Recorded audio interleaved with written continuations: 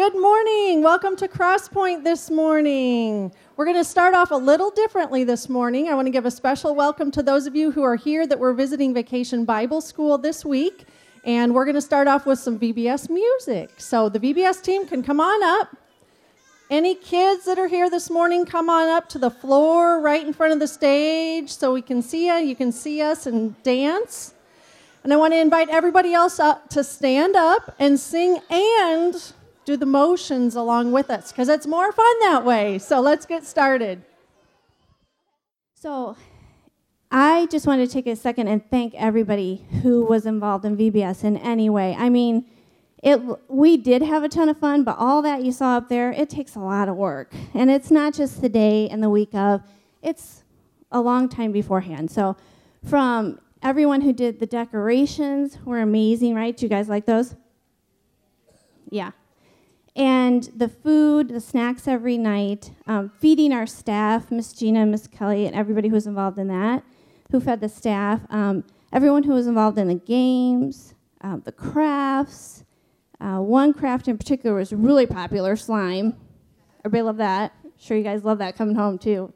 You're welcome. Just every little part of it, and everyone who stayed after the big family night to party to clean up. I mean, that's a thankless job, and we're so grateful. Miss Jerry, who does a great job cleaning our church anyway, just everybody. But I just personally want to thank Miss Becky.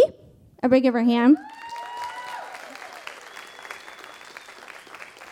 Miss Becky Williamson, this is an all-around year gig for her. In addition to her other responsibilities, that she's always thinking, and she's so flexible with all of us when we're running up to her all night long, asking her questions. What do we do about this? Oh, my goodness, this isn't going to work. And she's just great about it. And I want to thank my personal DJ. I don't think he's here today, but Mr. Van. Give Mr. DJ Vanny Van a hand. I can't do what I do as part of VBS without him because we work on the fly. That's what we do. So, and I want to thank another partner a little bit later that you guys got to know. She was pretty awesome, but yeah. So I got to MC this year for VBS, and I love doing that because I love seeing all you kids and getting to work with you. So I wondered if you might remember what we learned about our Bible point on day 1. Do you remember? I see you looking up there. Is it up there? No. Oh, that's some interesting statistics. You guys don't care about that. So we learned on day 1 that God gives us the power to be thankful. That's right. And then what do?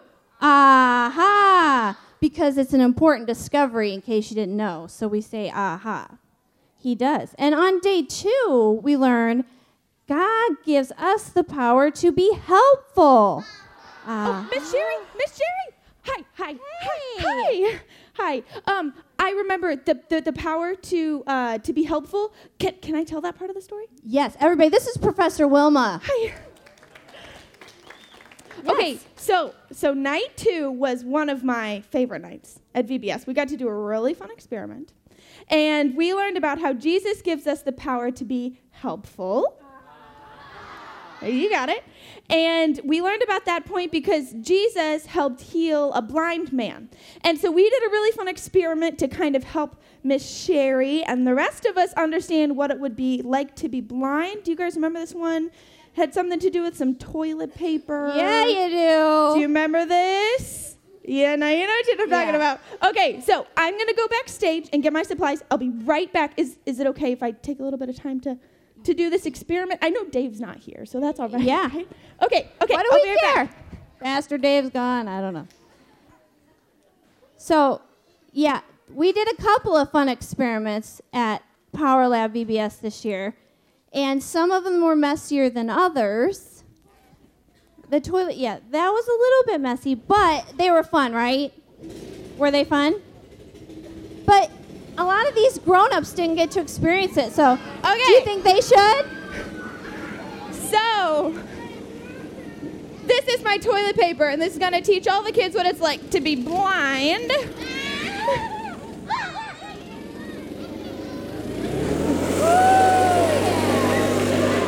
Hey. And so, that was good. Okay, and so on the second night of VBS, we learned how Jesus gives us the power to be helpful. So you guys can learn that by helping us clean up the toilet paper at the end of service. Yes. At the end of this, we're going to clean up the toilet paper because we love, I said, Miss Jerry, and she's not going to want toilet paper all over. Okay, Thanks, so Miss Sherry. Say bye, Professor Wilma. We love her.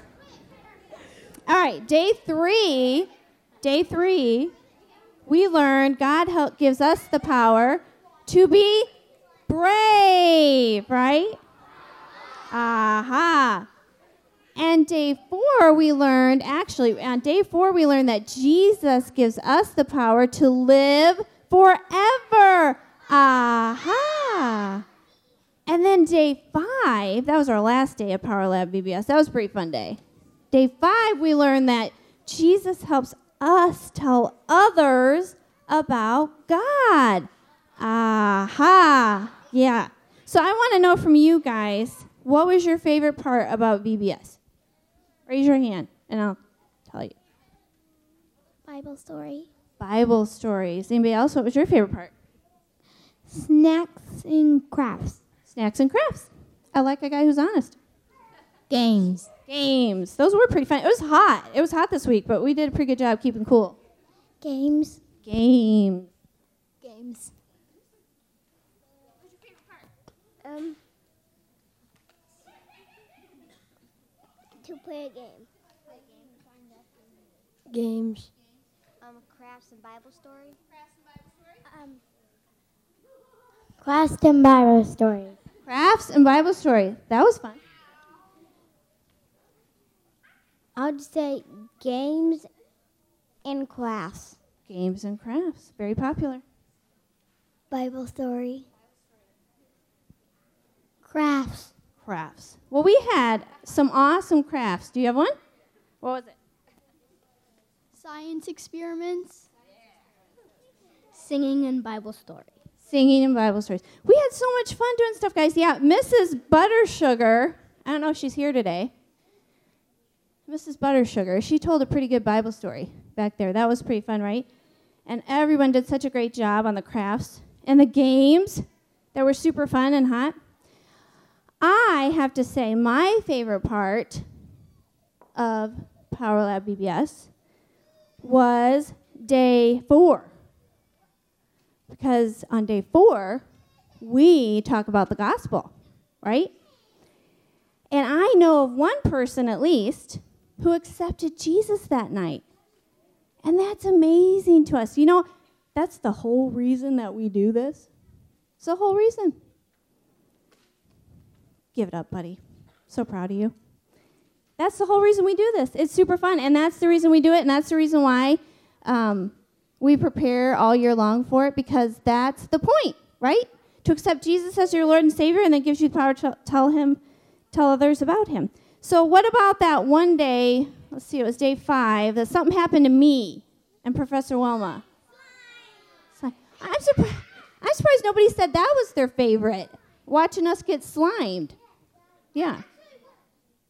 Well, they might not know why I got slimed. So we do a mission project every year at Power Lab or at VBS, and this year it was Operation Christmas Child. So we had everybody bring new toys for boys and girls of all ages to be collected and be packed up in shoeboxes this fall.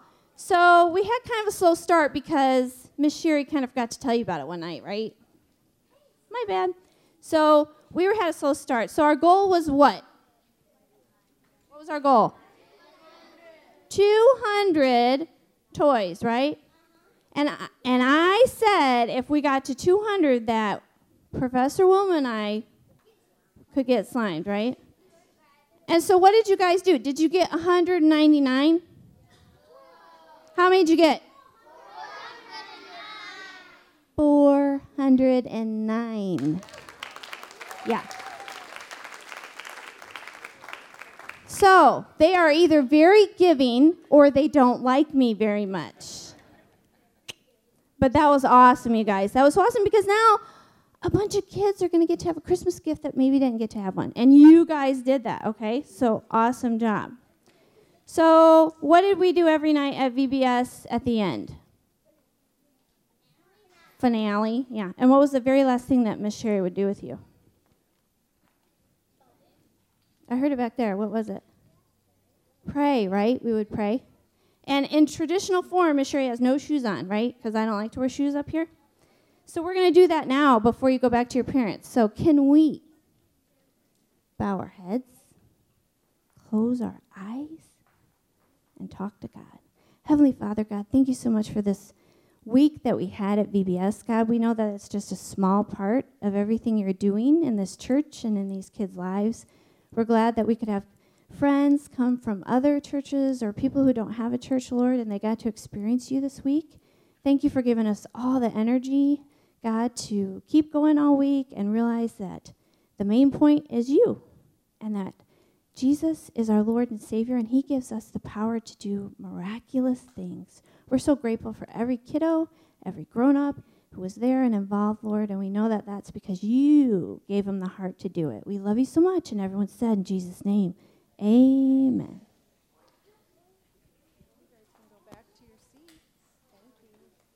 While they're coming back to you, obviously you got to see and hear that we did have a great week together. And you saw some statistics up there. Those are always interesting things to share.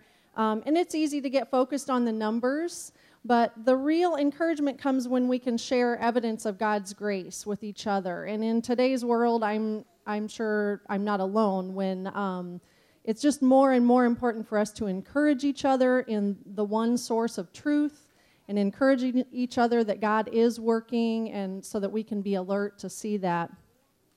So in those numbers, and I'm sorry about the graphics, I was supposed to check it and make sure Micah nicely saved it in a different file format just in case the wording was messed up. So the little S that's hanging down there underneath the visitor, sorry, I forgot to check. It's really bothersome to me. But anyway, the evidence of God's grace is in those 59 visitors that came to Cross Point. Some of those kids probably have church homes and are thriving in church homes, but some may not. And when a visitor comes here and comes into a different environment and hears the gospel shared by a different voice, sometimes that's what God uses to open their heart to the gospel in a new way, just a new setting. So that's a beautiful evidence of God.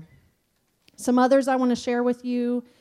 Just that I saw, a single parent who was able to be welcomed here and felt comfortable here instead of a hurtful experience that had happened in church for her in the past.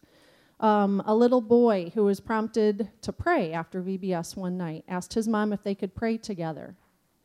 A child that was so excited to tell me about the neighbor that she had invited to VBS and that neighbor couldn't be there tonight because the mom and dad couldn't bring him, but she was hoping they would come tomorrow, and the story went on and on. But she was thrilled to tell me about this invitation that she had made. Evidence of God's grace was just the protection that we had for the week, that there were no injuries. It was a safe week for us, even with so many people in and around the building. And obviously just that God provided for us in every way. So as Ms. Sherry already very well said to everybody, thank you for your part. It takes all of us from every little piece to every on-stage piece. It's beautiful to see everybody come together. It's exhausting, but it is beautiful, and it's encouraging in that way. So thank you for being part of it.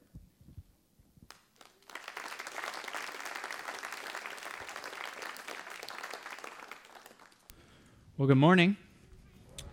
All right. Well, so when I was told that I had the opportunity to preach the morning of the VBS celebration, I got really excited about a couple of things. First, this is the one Sunday a year that I know every single one of you is going to be awake because you spent the first part of the service getting jiggy with it to the VBS song. So I hope and I pray that getting up and moving around will help you listen. There's nothing that prepares the heart more than hearing God's word proclaimed by the faith of children. And there's something very beautiful about that, and Jesus brings that to our attention in the Gospels.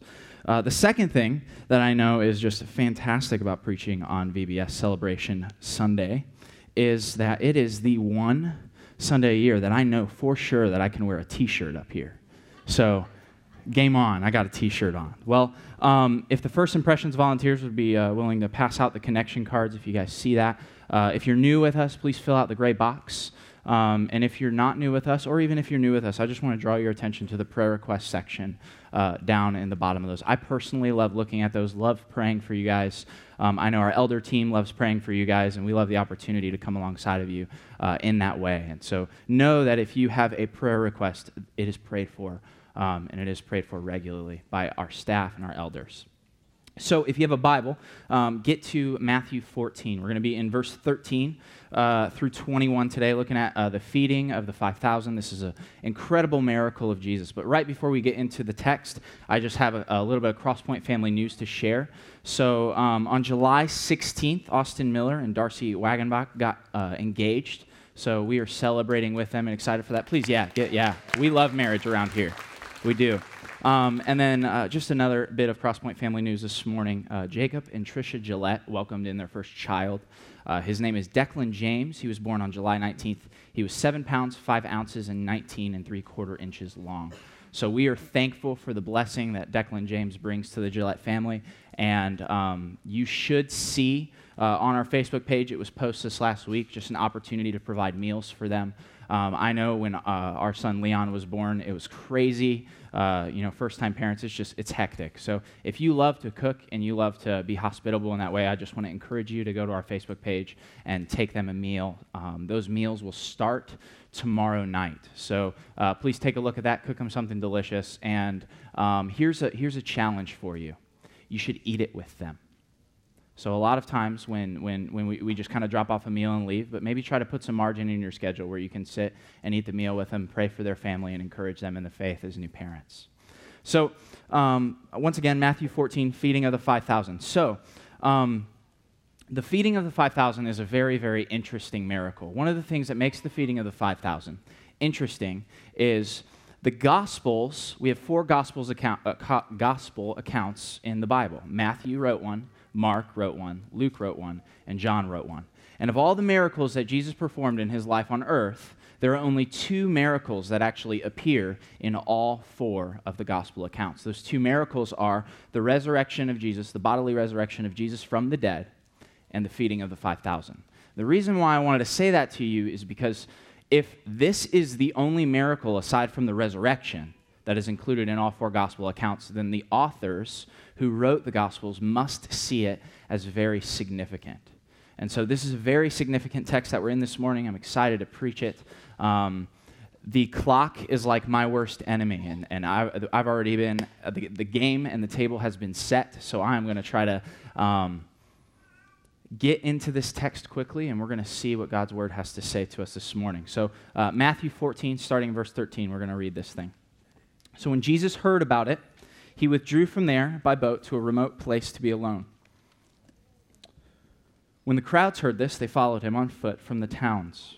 When he went ashore, he saw a large crowd, had compassion on them, and healed their sick. When evening came, the disciples approached him and said, "This place is deserted and it is already late. Send the crowds away so that they can go into the villages and buy food for themselves." "They don't need to go away," Jesus told them. "You give them something to eat." "But we only have 5 loaves and 2 fish here," they said to them. "Bring them here to me," he said. And he commanded the crowds to sit down on the grass. He took the 5 loaves and the 2 fish, and looking up to heaven, he blessed them. He broke the loaves and gave them to the crowds, or gave them to the disciples, And the disciples gave them to the crowds. Everyone ate and was satisfied. They picked up 12 baskets full of leftover pieces. Now those who ate were about 5,000 men, besides women and children. Let's pray. God, thank you for your word. Thank you for your Holy Spirit and how your Spirit opens our eyes to see wonderful things in your scriptures. And so I pray today, God, as we wrestle with this passage together, as we proclaim the word of Christ this morning, that it would land on fertile ground, that anyone listening would be challenged and encouraged in the faith. God, that we would be reminded of your graces for us, and most of all, that we would see Christ as the supreme shepherd this morning, and that he demands our affections. Amen. So the feeding of the 5,000. Now the Bible describes in verse 21, it says that the 5,000, that number was actually only counting the men that were present. And so it's very, very safe to assume that rather than 5,000 people being here, if you include women and children, there were probably around 10,000 people present getting fed off of 5 loaves of bread and 2 fish.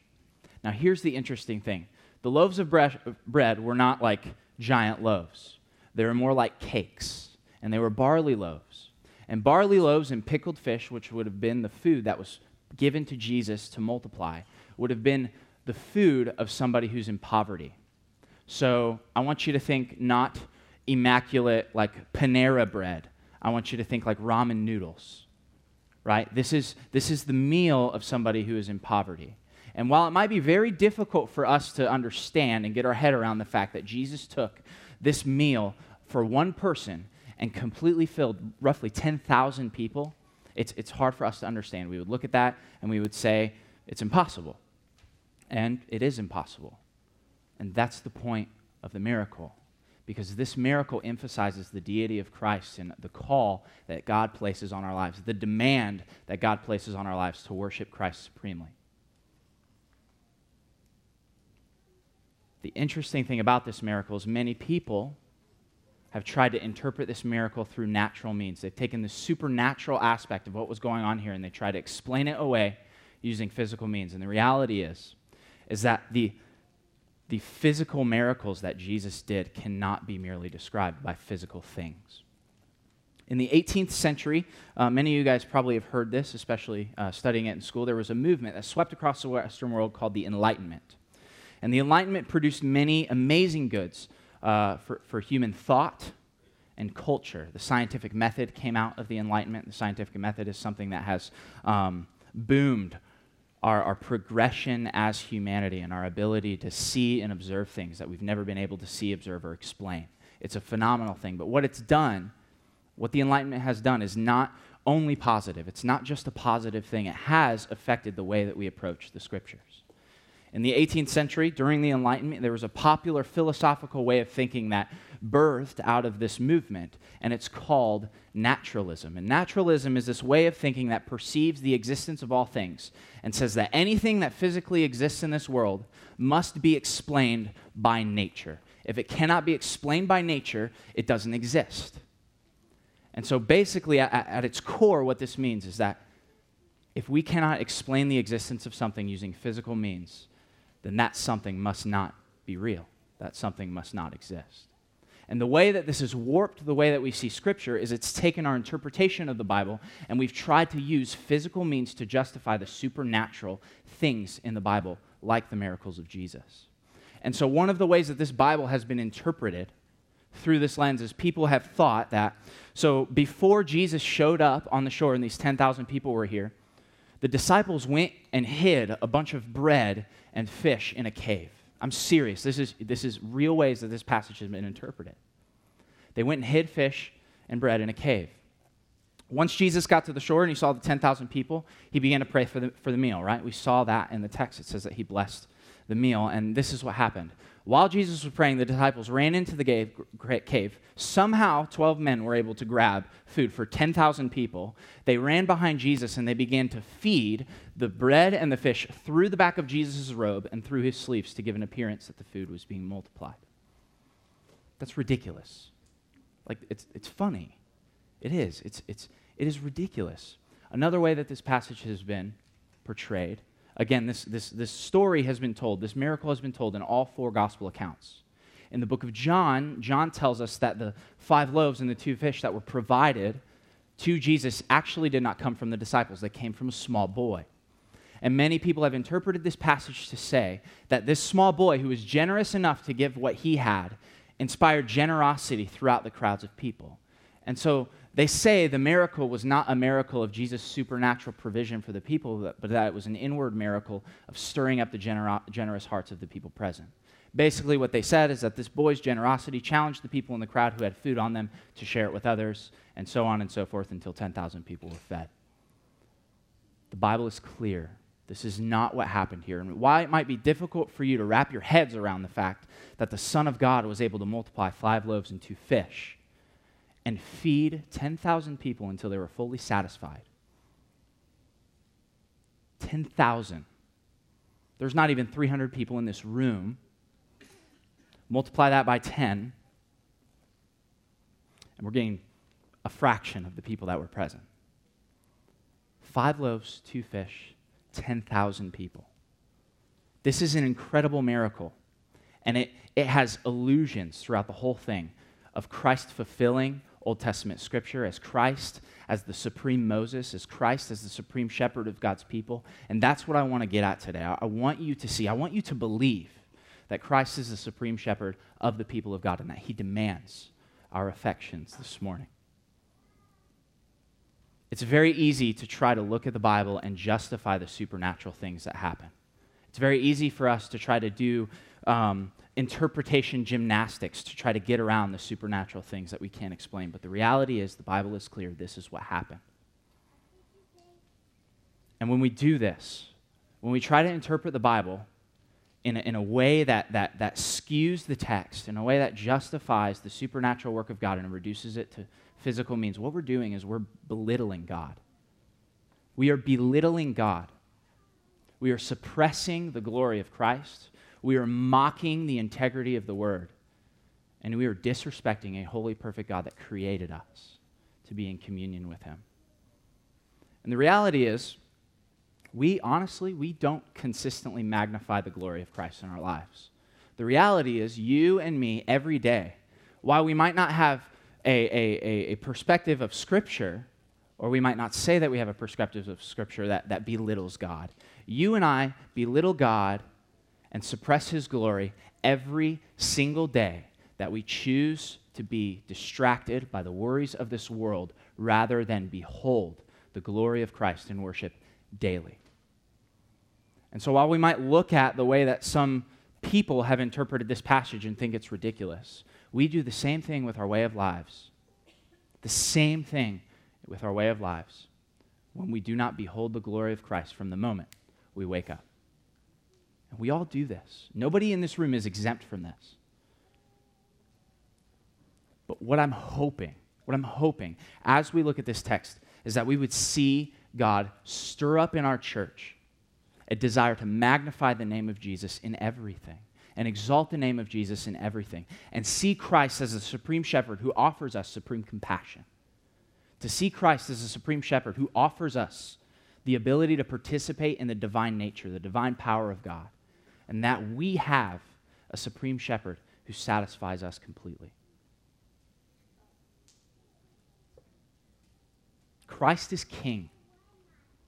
Christ is king. He is the one that is to be exalted in our lives. He is the one that makes it possible for us to even love him, and he demands our affections.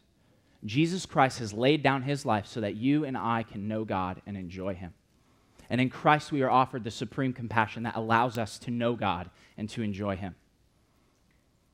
In verse 13 of this passage, it says, when Jesus heard about it, he withdrew from there by boat to a remote place to be alone. When the crowds heard this, when the crowds heard that Jesus withdrew, they followed him on foot from the towns. When he reached the shore, he saw a large crowd, had compassion on them, and healed the sick.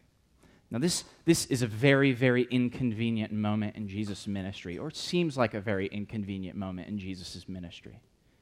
I know from personal experience that there have been times where I've tried to withdraw, right, like vacation or a weekend or something like that. I've tried to withdraw from something that's going on in my life. And in Jesus' life, it actually says when he heard about it in verse 13. And that is referring to the passage before of Jesus hearing from John the Baptist's disciples that King Herod had killed John the Baptist, and that King Herod believed that Jesus, because of the miraculous things that he was doing, was actually John the Baptist returned from the dead.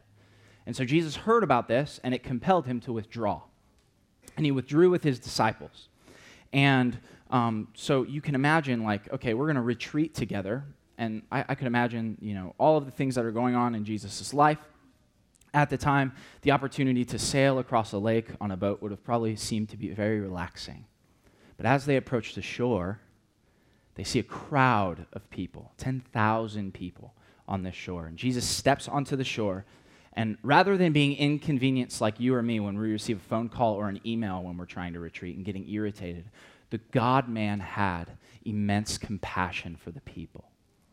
And in Mark's account of this story, he actually gives us insight into why Jesus was compassionate for the people. In Mark chapter 6, verses 32 through 34, it says this: "So they went away in the boat by themselves to a remote place. But many saw them leaving and recognized them, and so they ran on foot from all the towns and arrived ahead of them. When Jesus went ashore, he saw a large crowd and had compassion on them because they were like sheep without a shepherd. He began to teach them many things." You see, compassion sees the need of people. And compassion doesn't just see the need of people. Compassion meets the need of people. And what Jesus does when he shows compassion to these people is he sees their need and he meets their need. But far greater than the compassion that we so commonly offer the world, Jesus saw through the physical need to the spiritual need. Jesus didn't just see a bunch of people who needed something. Yes, Jesus came on shore, and it actually says that he came on shore and he spent all day,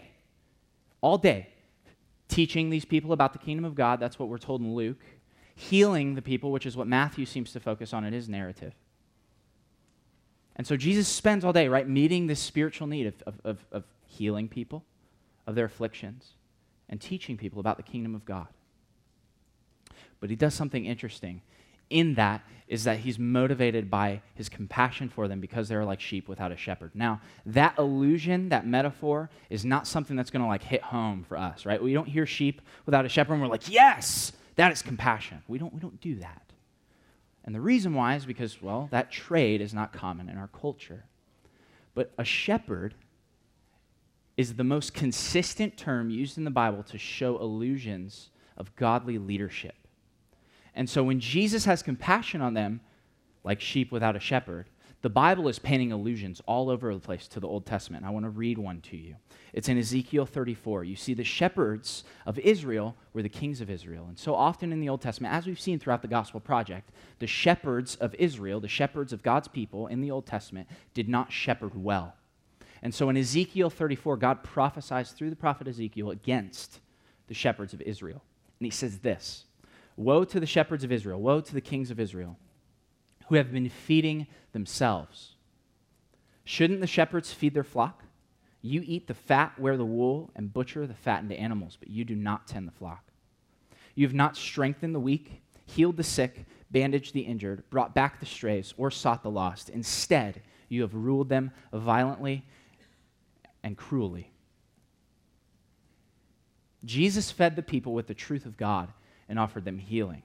And this is Jesus' action in compassion for the people. And it stands as a radical contrast to the lack of compassion of the shepherds of Israel that God is prophesying against in Ezekiel 34. Jesus himself is asserting himself as the supreme shepherd over God's people. Why? Because God has placed him there. You see, God himself, the creator of the universe, has exalted Jesus as the supreme shepherd of the people of God. God himself has put Jesus in the position of authority to fulfill what past shepherds of Israel could not, and that is shepherd the people of God in righteousness, lead the people of God in righteousness. And that is what Jesus is doing here. He is the one who has been established by God to lead the people. They need someone to lead them. They need someone to care for them. They need someone to heal them. They need someone to teach them. They need someone to be their shepherd. Just like we need somebody to be our shepherd. Jesus is the supreme shepherd of God's people, and he has given authority to under-shepherds of his church to shepherd the people of God.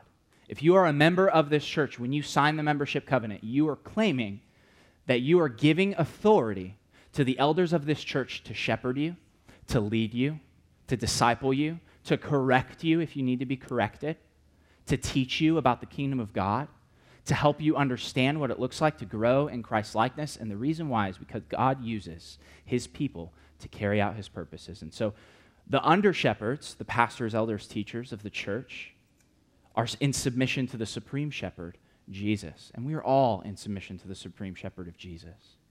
But that is why God has ordained elders to lead the church, a plurality of elders to lead the churches, so that they could be tasked with your souls to shepherd the people of God in righteousness. We need to be shepherded. Christ has seen the need. Christ meets the need. And this reflects God's compassion as well, because Christ is not just any man. Christ is the image of the invisible God. He is the firstborn over all creation. All of the fullness of God is clothed in the person of Christ. And so Jesus carries with him not just the authority of God, but he is God himself. And so Jesus' compassion reflects to us the compassion of our God to his people. I want you to listen to a lot of people, they try to contrast the God of the New Testament and the God of the Old. And I want you to see one of the sweetest promises in the Old Testament that's looking forward to the supreme shepherd Jesus. This is all about Jesus. Look in Ezekiel 34:11. It'll be on the screen. For this is what the Lord says. After he judges the shepherds of Israel, he says this: See, I myself will search for my flock and look for them. As a shepherd looks for his sheep on the day he is among his scattered flocks, so I will look for my flock. I will rescue them from all the places where they have been scattered on a day of clouds and total darkness. I will bring them out from the peoples, gather them from the countries, and bring them to their own soil. I will shepherd them on the mountains of Israel, in the ravines, and in all the inhabited places of the land. I will tend them in good pasture, and their grazing place will be on Israel's lofty mountains. There they will lie down in a good grazing place. They will feed in rich pasture on the mountains of Israel. I will tend my flock and let them lie down. This is the declaration of the Lord God. I will seek the lost, bring back the strays, bandage the injured, and strengthen the weak. But I will destroy the fat and the strong. I will shepherd them with justice. You see, God is promising to fulfill what was lacking in the kings of Israel through the person of Christ. And that's always been the plan. It's always been the plan. The entire Old Testament points to Jesus. And the compassion of God should motivate our affections for him. And I pray that the Word of God testifies to this compassion and bears witness to that compassion on your heart, so that you would know that God offers you abundant compassion in Christ so that you can run to him, knowing full well that he sees your need and joyfully meets your need. God doesn't just see your need and meet it out of obligation. God sees your need and enjoys meeting it. It brings God pleasure to meet the needs of his people. And that is good news. God himself is the one who rescues us from total darkness. God himself strengthens us. And in Christ we are showered with the compassion of God.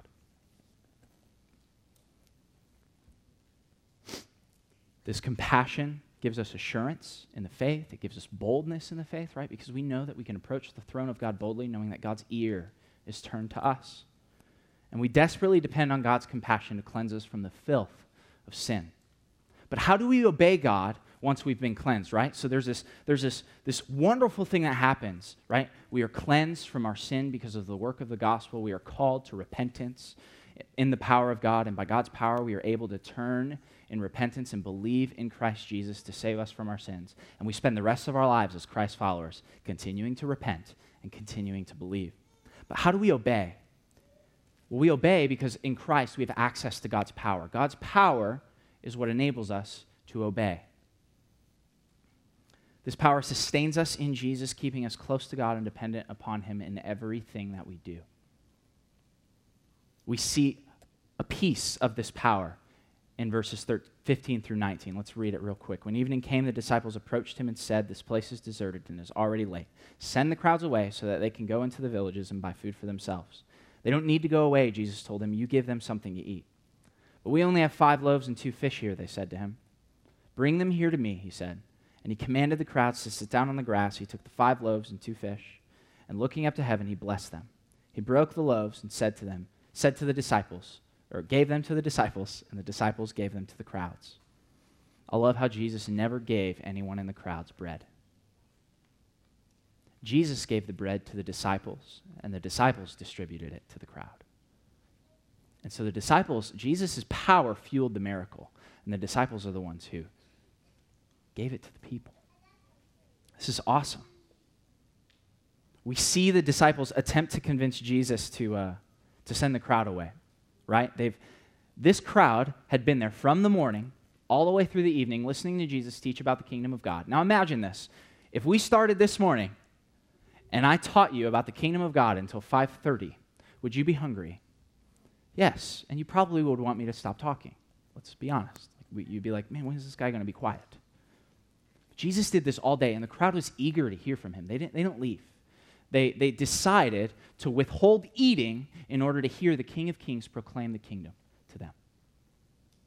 Now that should check us in our eagerness to hear the gospel proclaimed to us. But it goes beyond that. You see, the disciples are they're compassionate for the people too. They're like, Jesus, these people need to eat. Send them away. Stop talking. Send them away, Jesus, so they can go get some food. We're in the middle of nowhere. There's nowhere for them to get food. Send them away so they can eat. And Jesus does something very peculiar. Now, Jesus is the God-man. He knows everything. And he says this. They don't need to go away. You feed them. You feed them. Now, I don't know about you, but there would be nothing more that would confront me in my inability to do something than to be told to feed 10,000 people. Nothing. But I think this is why Jesus gave the command. Because what it did was this. Jesus gave the command, and the disciples were immediately confronted with their own inability to do what their master required. They go. Jesus says, you feed them. They say, no, the only thing we can find is 5 loaves and 2 fish. We learn from John that this came from a little boy. It would have been good enough to feed one person and not 10,000. But what this shows us is something very peculiar and very awesome about God's compassion in our working. You see, our best attempts to obey God are like the scraps that the disciples gathered together and brought to Jesus. But the amazing thing about God is the scraps are the best place for him to start when it comes to our obedience. Before I had a child, I dreaded the day that I would ever have to feed one. I did not want to feed a child. I think everybody's seen the infamous spaghetti photo with the kid covered in spaghetti. The Johnsons actually watched Leon last night and sent us a picture of him covered in ice cream after he got covered in spaghetti. So they had a lot of fun feeding him last night. But here's the interesting thing, right? I did not want to feed a kid. I just looked like a mess, and I didn't want to be a part of it. And I want to talk up my son for a minute. I mean, he is a good eater. My son is an awesome eater, and I will talk up his eating skills till the cows come home. But just to give you a picture of my kid's eating skills, he loves fruit. He loves fruit so much that we have to reward him with fruit at the end of his meal, because if not, fruit will become his meal, which is a good thing. I've seen Leon consciously choose green beans and reject macaroni and cheese in the same meal. Never seen that before in a kid. It's incredible. But he has constantly consciously said, I want these green beans. He didn't look at me and say it, but he ate the green beans, pushed away the mac and cheese. And then finally, he loves my favorite breakfast food, which is called arepas. And for those of you who are not Latin, which I don't think there's many Latinos in the room, arepas is a Venezuelan dish that they cook every morning for breakfast. It's amazing. If you don't believe me, come over to my house. We'll cook you some arepas. They're delicious. They're fantastic. But anyway, he loves them. He will eat them every day. And he's an amazing eater. But even though my son is an amazing eater, sometimes, and if you're a parent in here or if you have a younger sibling in here, you've probably seen this before, sometimes Leon loves to get his little hand in his mouth and grab whatever it is he's chewing up and just throw it. At me, at Sarah, at the floor, the table, whatever. He just to take it out, I don't care what it is, and throw it. And as I was prepping for this message, I realized something. We clean those scraps up off the floor every single day, and they're useless, right? After he's chewed them up and spit them out, they're useless. Our best attempts to obey God are just like the scraps my wife and I clean up off the floor every single day. Every day. Our best attempts, my best attempts to obey the King of Kings are as good as the scraps I pick up off the floor. We can't obey God. That's the point. We are incapable. Obedience to God apart from the power of God is impossible. How impossible is it? It's as impossible as me looking at you and saying, feed 10,000 people by yourself. We can't. So what does that mean for us today? That means that you are incapable of spiritual discipline. You are incapable of praying regularly. You are incapable of making disciples. You are incapable of forgiving your brother and sister. You are incapable of forgiving your brother and sister in Christ. You are incapable of raising your kids in Christ-likeness. Incapable. You and me are incapable of the righteousness that God requires of us, period. And the commands of Jesus are to show us that. Because here's the deal. Your obedience to Christ, you want to obey? You want to obey God? You want to grow in Christ-likeness? You want to grow in righteousness? Do you want to grow in your faith? Do you want to grow in your devotion to God? Do you want to grow in your love for people? If that is you this morning, here's where your obedience starts. Your obedience starts in your admission that you can't do it. Our obedience begins when we admit that we cannot obey God and that we need the power of God to fulfill the commands of God. That is where obedience starts. That is where maturity in Christ starts. When we admit that we can't. The greatest lie that religion would tell you is that you can be good enough. And the sobering reality of Christianity is you can't. And that's the point. Because Christ is the supreme shepherd that leads us in righteousness and gives us the righteousness. Our obedience to God starts with our admission that we can't. That's what we've talked about the entire time this week at VBS. Kids, what was our memory verse for the week? Do you remember? Anybody remember? If not, if you don't believe me, it's on my shirt. If somebody wants to read it. But I want you to say it. Go for it. Loud and proud. Come on, I believe in you.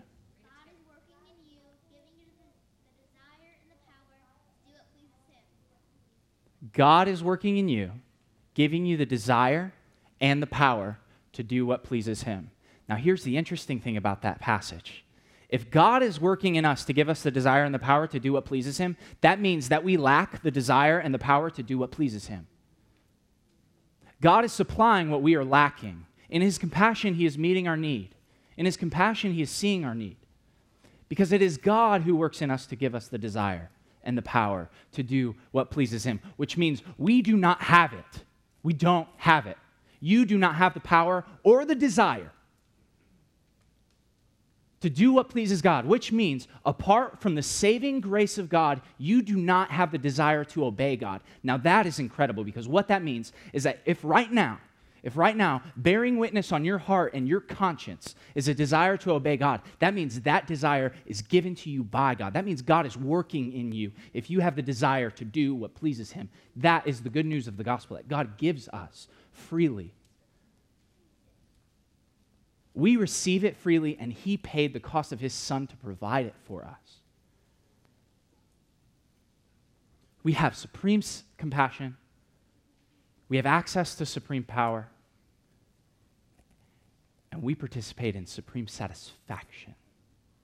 Verse 20 and 21 say that everyone ate and was satisfied. There was so much food provided by Jesus that each disciple, the 12 disciples, had a basket full of bread by the time that they were done. Everybody ate. Everybody had seconds. Everybody was full, right? Like I think of Thanksgiving, the only time when all of my family members are at peace because everybody is full and and we all nap together. It's wonderful, right? Like we love Thanksgiving in our house. And the peace part was a joke. Like my family loves each other. But what I'm saying is that nobody was lacking in the desire to eat anymore. There was 5 loaves and 2 fish when they started. There were 12 baskets filled after 10,000 people ate. Jesus did not provide everybody with a snack. He provided everybody with a meal, and they were satisfied. Satisfied. Bread out of nowhere, it seems, right? And this would have reminded the Jewish mind at the time of something that happened in the climax of their history. In the Exodus story, when the Jews were liberated from the bondage of Egypt, God did something incredible. Every day they wandered in the wilderness. When people woke up, when they came out of their tents or wherever they were sleeping at, there was a giant, massive pile of bread that was enough for everybody to eat for that day, every single day. God provided manna in the wilderness, bread in the wilderness, daily to meet the needs of his people, to show them as a physical reminder that God was willing and wanting to take them into the promised land, to fulfill the promises that he had given his people. Because God does not go halfway on his promises.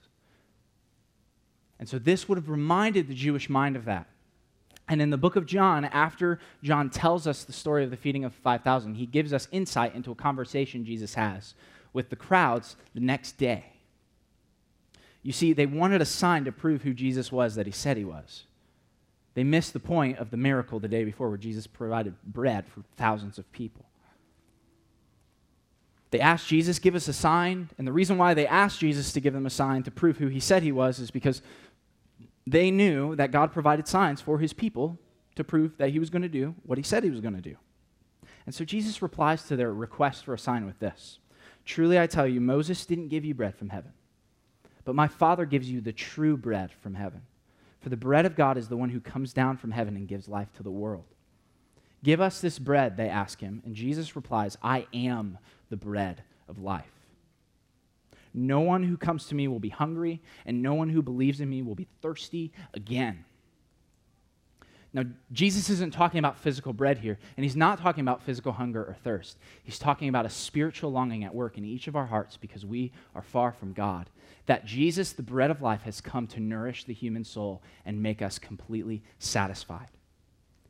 Jesus didn't just supply physical bread to meet the physical needs of people. Jesus used a physical miracle to point to the supreme satisfaction that is offered to us in the gospel.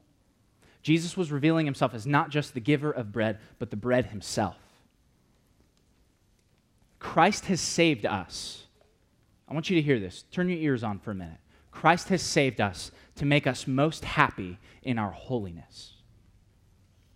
Now, I'm going to say that again. Now, we've heard from the world that God does not save us to make us happy. It's kind of right. God saves us and makes us most happy in our holiness. The thing that makes us most happy, the thing that gives us most joy, the thing that gives us the most satisfaction is God himself, is the bread of life. And so God doesn't save us and take away our happiness. God replaces our happiness in the world with a supreme happiness in him. And so we enjoy God, not the world. That is the satisfaction that Jesus is pointing to here. We have access to true life. We no longer yearn and crave the things of this world. We yearn and crave Christ himself, the person of Christ. We are created to enjoy God, and God has paved the way for us to enjoy him through the work of Jesus. And this is the supreme satisfaction that is offered to us. If God is the greatest and most supreme thing in the universe, then the greatest gift that God could offer his people is himself. And that is the reward that we receive in Christ. The greatest reward that we can receive in Christ is God himself. And God has given us himself in the person of Christ so we can enjoy God. Pleasure is a strong motivator. Think about the things that you do. Why do you do them? The simple answer is you want to, right? That is why you do the things that you do, because you want to. We don't have to try to make it more complicated than that. That's why. But here's where it comes into play with our lives in Jesus, okay? The reason why we choose to sleep in instead of wake up early and read our Bibles is because we enjoy sleep more than we enjoy God. The reason why we choose sin over and over again instead of choosing righteousness is because we enjoy sin more than we enjoy God. The reason why we decide to skip fellowship with other believers in Christ on a Sunday morning for something else is because we enjoy that something else more than we enjoy God. At the root, that is what's going on when we choose sin over anything. We enjoy that sin, we enjoy that thing far more than we enjoy God. That is what is working in the depth of our hearts. In Christ, we are to seek God as our ultimate pleasure. Jesus is the supreme shepherd who offers supreme satisfaction, greater than anything we could ever have. The case that Jesus is making and claiming to be the bread of life is not just that he is calling the people of God to have joy in him, but that he is the greatest thing for us to possibly enjoy. And so the interesting thing about that is we have the opportunity to enjoy God, and yet we settle for less constantly. C.S. Lewis spoke truthfully when he said this: if we consider the unblushing promises of reward and staggering nature of the rewards promised in the Gospels, it would seem that our Lord finds our desires not too strong, but too weak. We are half-hearted creatures, fooling about with drink and immorality and ambition, when infinite joy is offered us. Listen to this. Like an ignorant child who wants to go on making mud pies in a slum because he cannot imagine what is meant by the offer of a holiday at the sea, we are far too easily pleased. We are far too easily pleased in the sin that has us entangled. We are far too easily pleased in things that are way short of the glory of the gospel. We are far too easily pleased in the pleasures of this world. We are far too easily pleased to settle with the garbage of this world rather than behold the glory of Christ. The temporary pleasure offered to us in sin pales in comparison to the eternal weight of glory offered to us in the Gospels. There is eternal reward in Christ, ultimate satisfaction, supreme compassion, abundant power by the power of the Spirit. Brothers and sisters, we far too often suppress the glory of Christ with the distractions of this world. We too often are pulled away from magnifying the name of God with everything we've got in order to surrender ourselves to the passions of our flesh. This supreme shepherd has offered abundant compassion in seeing our need and meeting our need. He provides us access to the very power of God that enables us to live godly lives. He satisfies us supremely as being the reward of our faithfulness to him. In Christ, there is fullness of joy. If the worship team would come up. I want you to see yourself as desperate this morning. Desperate to be led by the supreme shepherd who offers ultimate satisfaction in Christ. I want you to see yourself as desperate to behold the glory of Christ regularly in your life. In the Beatitudes, in the beginning of the Sermon on the Mount, Jesus is instructing his disciples, and he says this beautiful piece of truth. He says, "Blessed are those who hunger and thirst for righteousness, for they shall be satisfied." May we seek to be satisfied in the King of Kings and the Lord of Lords this morning. Let's pray. Father, thank you for the abundant mercy of Christ. Thank you for the abundant compassion of Christ. Thank you for the abundant grace that is offered to us in Jesus. Thank you for the supreme satisfaction that we get to participate in the gospel. God, I pray that if we are pleased with something that falls short of your glory, that we would see how meaningless and fleeting it is, that we would see that it is worthless, and that we would behold the glory of Christ, and that you would cause us, that you would give us the desire, that you would give us the power to do what pleases you, to repent and believe in Christ with our lives. In Jesus' name, amen.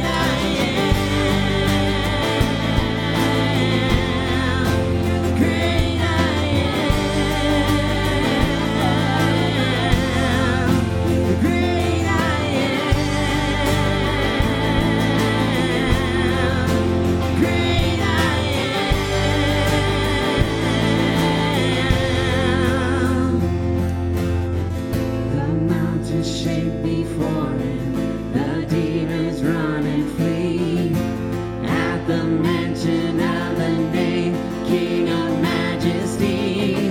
There is no power in hell or any who can stand before the power and the presence of great I am. Great I am. Great I am. Great I am. Great I am. Great I am.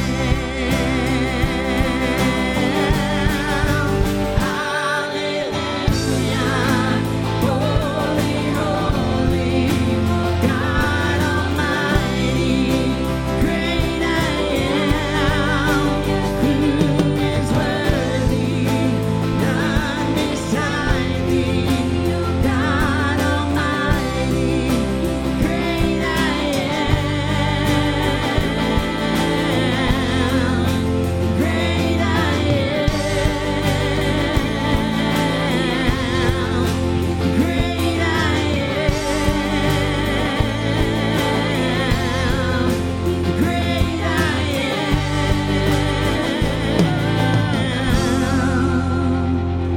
am. God, as we continue in our worship to you and as we take our offering, let it be for your glory. Let us give out of pure hearts, hearts that are happy in Christ. In Jesus' name, amen.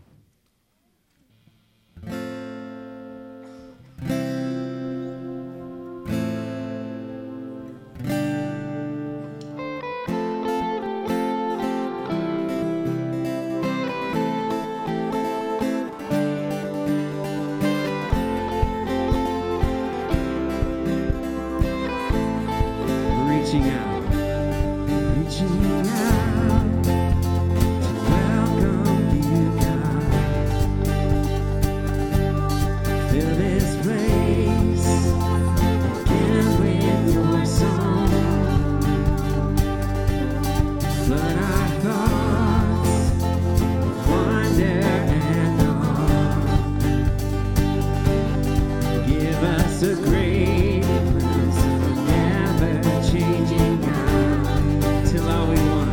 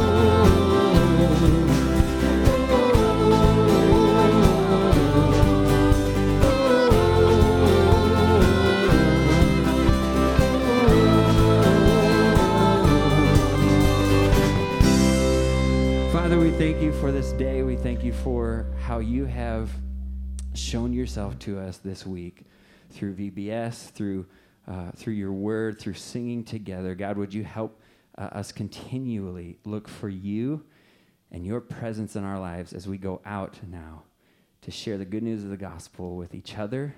We need to be reminded of it, and with those who have yet to hear it. For your name's sake, amen. You're dismissed. Thanks for coming.